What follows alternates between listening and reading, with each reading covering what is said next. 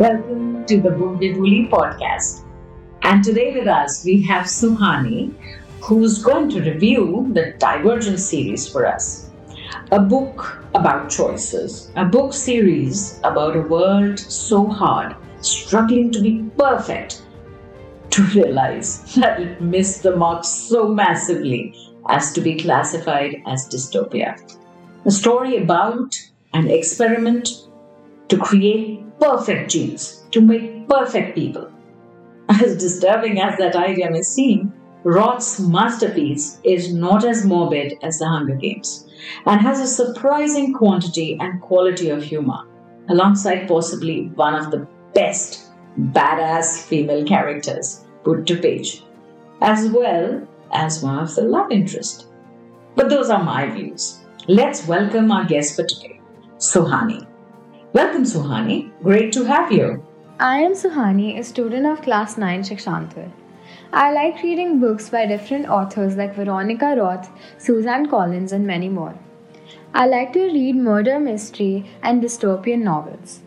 I also read aloud stories to my younger brother who's developing interest in books.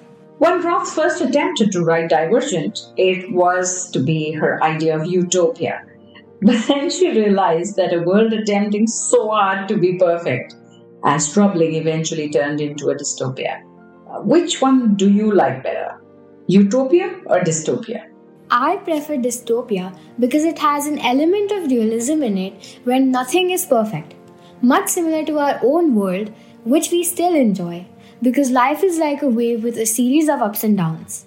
Utopia seems a tiny bit unrealistic. Do you think of Triss as a strong character as she chooses dauntless over abnegation and then once more adapts to the outside world? And then in the ending, she performs the very feat abnegation is known for. And I'm not saying more than that because of spoiler alert. Yes, I think Triss is a strong character because even though she chose dauntless over abnegation, she did not limit her personality to either of them. She made a choice that needed to be made. Do you think of four as Tobias or four? And what do you think both of the names signify? I think of him as Tobias. 4 is a name suitable for the number of his fears, not him. Tobias gives him a personality because our names make us who we are. The series has a major focus on the division of people into categories on the basis of their personality and only their personalities.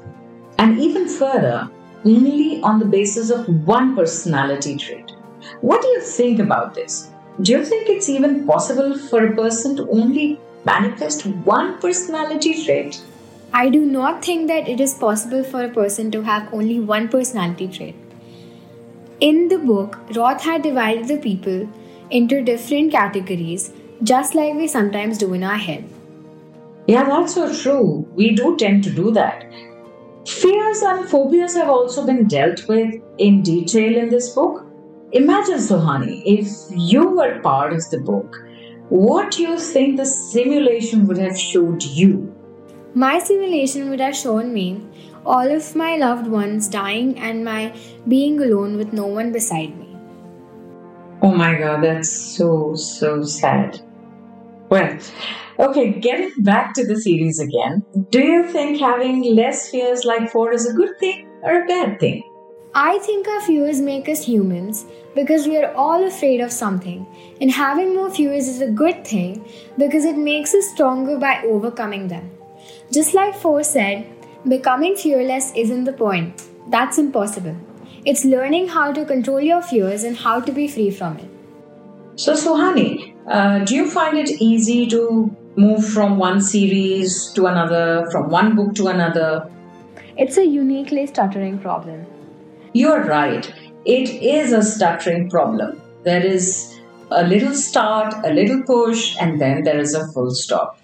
Which is why I think it is important to actually have peers, friends, a community of readers who can help you and who can at least, nudge you in the direction of what you can read next.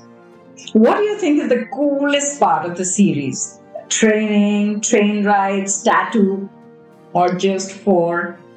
I think the coolest part of the series is definitely the tattoos and how each tattoo is personalized.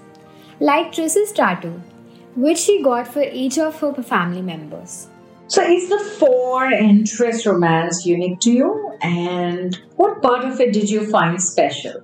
Yes, the Fortress romance is unique because they're both strong characters individually, yet somehow stronger together. Did you like the way the book ends? Because honestly, I did not. I seriously did not. I really don't like the way the book ends.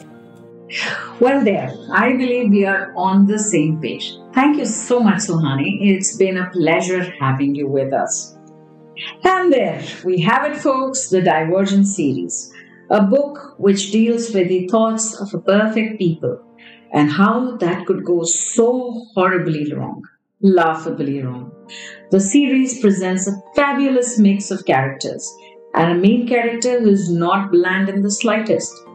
Four entries both stand tall in their own rights, and the diverse cast of other characters turns the story into a lush picture. We would recommend this book to teens and young adults. The series is not as dark as many other dystopias, but does not shy away from bloodshed and dark ideas. Mixing the darkness with light is the true skill of an author. And Roth mixes the dark ideas with a sparkling sense of humor to strike just the perfect balance. The five factions are brilliantly made and creatively designed to be exactly what they are: flawed systems with flawed people pretending a single personality trait exists. The Divergent series is a tale of selflessness, intelligence, honesty, peace, and bravery, of abnegation, erudite, candor, amity, and dauntless. And there I have already given you a spoiler. So, until next week, happy reading!